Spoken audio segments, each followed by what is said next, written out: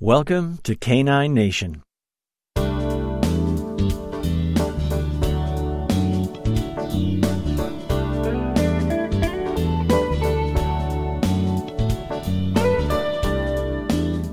It's Sunday, December 23rd, 2018. And this is episode 116.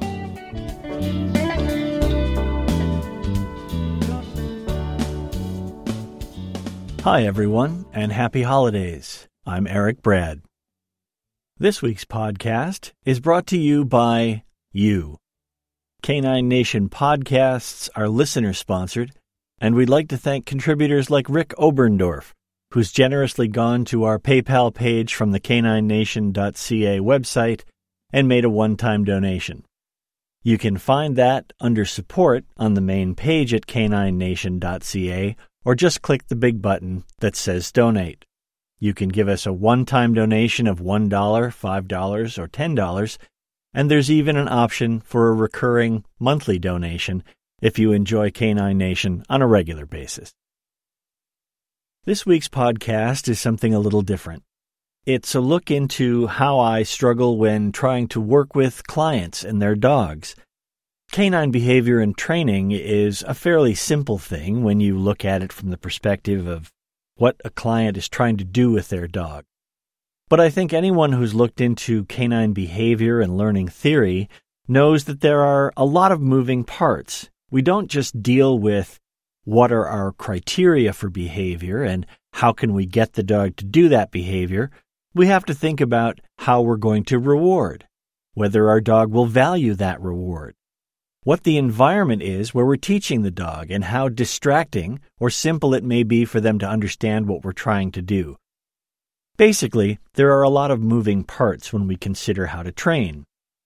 So in any given situation, when I'm working with a client and their dog, and they ask me, how do I fix this? It's a challenge for me. Suddenly, all of this learning sort of collides in my head, and I have to make a decision about how to explain something that isn't necessarily complex to me, but has a lot of moving parts, to someone who doesn't have an understanding of all these things. What it boils down to me, is getting the client to do the right thing in the moment to help the dog learn. I'll always have the opportunity to explain later why what we did works with this dog, and to help the client understand how to extrapolate that out into something bigger. But in that moment, the best thing I can do is to just show them what's going to work. Sometimes that idea gets lost, and I'm too tempted to give the client a fuller explanation. And sometimes that doesn't go well.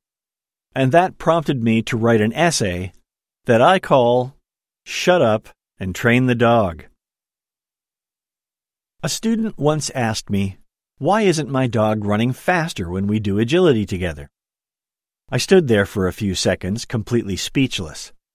In that moment, 15 years of learning about canine behavior, motivation, operant and classical conditioning, observation skills, health concerns, relationship management, reward schedules, and dozens more topics began flashing through my head. I struggled to find a place to start my answer. Although my student would think it was a simple question, it seemed to me to be more like 5 or 6 questions. And the answers to those questions would inevitably lead to several more questions before we could even get close to a definitive answer.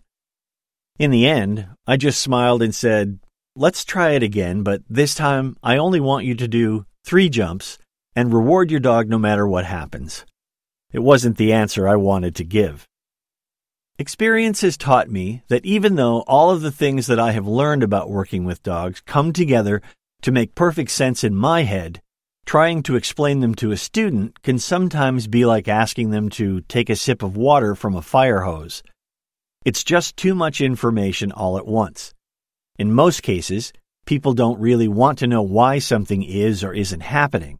What they want to know is how to make it work the way they want it to work. And that's a very different question. Immersing myself in learning about canine behavior and behavioral science has taught me one very important thing.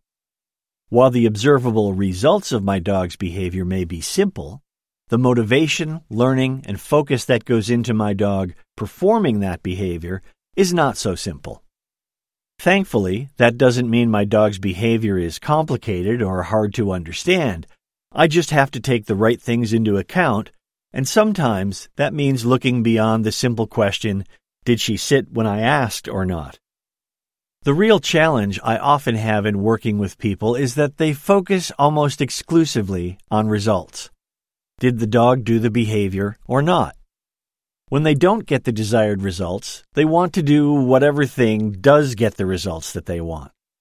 Unfortunately, that can be as useful as continually mashing the elevator button to get it to arrive faster. I'm doing something, but it isn't really helping. There may be many reasons my dog isn't responding the way I would like, and just trying to fix it can mean I'm ignoring some very important things or doing things that aren't really helping. My dog could be distracted because we are in a new or interesting place. She could be feeling ill or hurting. She might not understand the cue as well as I thought she did, or I haven't rewarded her enough for that behavior to make it worth her while. It could even be that I have shown her my frustration too often, and that she doesn't want to risk seeming wrong. See what I mean? The answer may be simple, but finding that answer may not be so simple. It would be better to know what the problem is before rushing in to provide a solution. So what should I do when I know I'm really being asked, how do I make it work? The temptation is to launch into a detailed answer including all of the various topics that would address that question. This is where the dog owner has just asked for that drink of water and I'm about to turn on the fire hose. Too many times I've launched into a detailed answer to address their training problem and noticed that look on the owner's face, the one where their eyes are glazing over and they have that frozen smile while they politely listen. It's a look that says, "Could you just shut up and train the dog, please?" Like most people, I was taught that dogs were simple, and you just made them do what you wanted when you wanted it.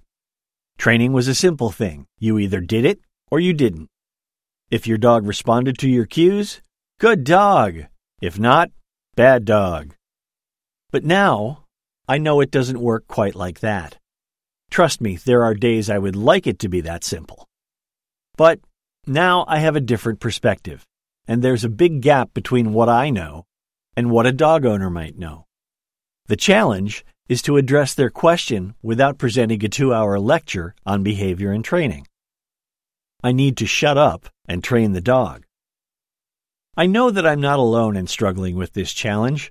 Life would be so much easier if changing our dog's behavior was as easy as pushing a button or pulling a lever. So, when helping someone with their dog, I try to find a bridge between the simple answer that addresses their immediate concern while still bringing them a little closer to understanding the concepts behind what's going on. Most often, I will come up with something that they can do right there and right now that addresses their problem just to start us off. For example, if the owner is concerned that their dog is jumping up on them for attention, I ask them to just stay still and do nothing. I do the same thing, nothing. And for several seconds, the dog may jump up and bounce and try to get some attention. The instant they stop, I reward the dog with some attention or food. If they start to jump up again, we go still and do nothing. It doesn't take more than a few tries for the dog to get the message. Jumping up equals nothing from the human, but staying on the ground gets you what you want. Once we can both see the results, I can explain what's going on. There's a simple reason their dog jumps up. It works. It gets them the attention they want. So 2 things have to happen. First, we need to make sure that the behavior that we don't want, the jumping up, doesn't produce what the dog wants. And second, when the dog does what we want, by keeping 4 paws on the floor or sitting, that's when the good stuff happens. People are often thrilled to have something new to work on in their training. But there's a temptation to demonstrate the solution and just leave it at that. There's a fear of boring or losing the dog owner if we talk about what's really happening. That fear makes it easy to skip over the part where we teach them a bit about the concepts behind what's going on. It's easy to get dog owners to do the right things with their dogs when you show them something that gets results. It's not so easy to take that extra step and help them understand why what you're doing works. In order to avoid turning on that fire hose, I give them a part of the answer or a simplified version so that I don't overwhelm them. Passing on some of the principles behind this training is my way of implementing an old Chinese proverb. Give a man a fish and you feed him for a day. Teach a man to fish and you feed him for a lifetime. Sometimes doing the thing I want to explain to a dog owner is the best way to show them what I mean. If they can see that what I'm trying to teach them actually works with their dog, it can have a profound impact. All of the different scientific terms and concepts that seem to bounce off their heads when I try to explain it to them suddenly become simple and easy to understand if I can just work with their dog and they can relate those concepts to what I just showed them. If a picture is worth 1,000 words, then a demonstration can be priceless. It can get dog owners hooked on a new way to work with their dogs. But I always have to keep in mind that this approach only works if I follow up the demonstration with solid information on the principles behind it, without being too wordy or over-explaining it. Even though I'm helping them with their training, it's not really appropriate to take up too much of their time as I'm trying to help them. I like to think of it as filling a glass of water. You can only fill it so far, and then you're just pouring water all over the table. Sometimes it's better to stop explaining and just show them what you mean. You know, just shut up and train the dog. Just don't forget to pass on a bit of your wisdom after the show. Thanks for listening to the podcast. We have over 100 episodes available both at the caninenation.ca website and also available through iTunes and other podcast directories. You can also find Canine Nation articles at the lifeasahuman.com website or follow the links under writing at caninenation.ca. There are some great podcasts out there about dogs, behavior, and training. I'd like to share two of my favorites with you. Dog Talk with Nick Benger is a weekly podcast out of the UK. Nick interviews some of the best and brightest trainers in the world. He gives you a look not just at training concepts and techniques, but also some great insight into the person he's talking with. Lots of great information and some wonderful stories from Nick's guests.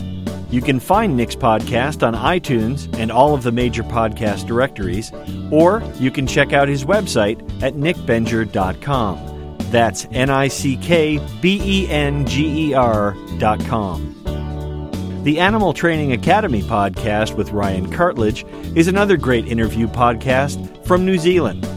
Ryan's guests are from many areas of the training world, not just dogs. Ryan has interviewed horse trainers, behavioral scientists, wild animal trainers working with zoos, and lots of great dog people as well. Ryan's podcast is also available at iTunes and the best podcast directories. You can find Ryan's website at animaltrainingacademy.com. So head to your favorite podcast listening app and check these out. Canine Nation is also on Facebook. You can find our Canine Nation page where we post information about the latest articles, podcasts, and news about Canine Nation events. We also have a discussion group, the Canine Nation Forum. It's a place to discuss the podcast, the Canine Nation essays, life with dogs, and training our dogs, or just to share some information we found around the internet. Thank you for listening. I'd appreciate it if you'd share this with the dog people in your life. I guess that's all for now. Until next time, have fun with your dogs.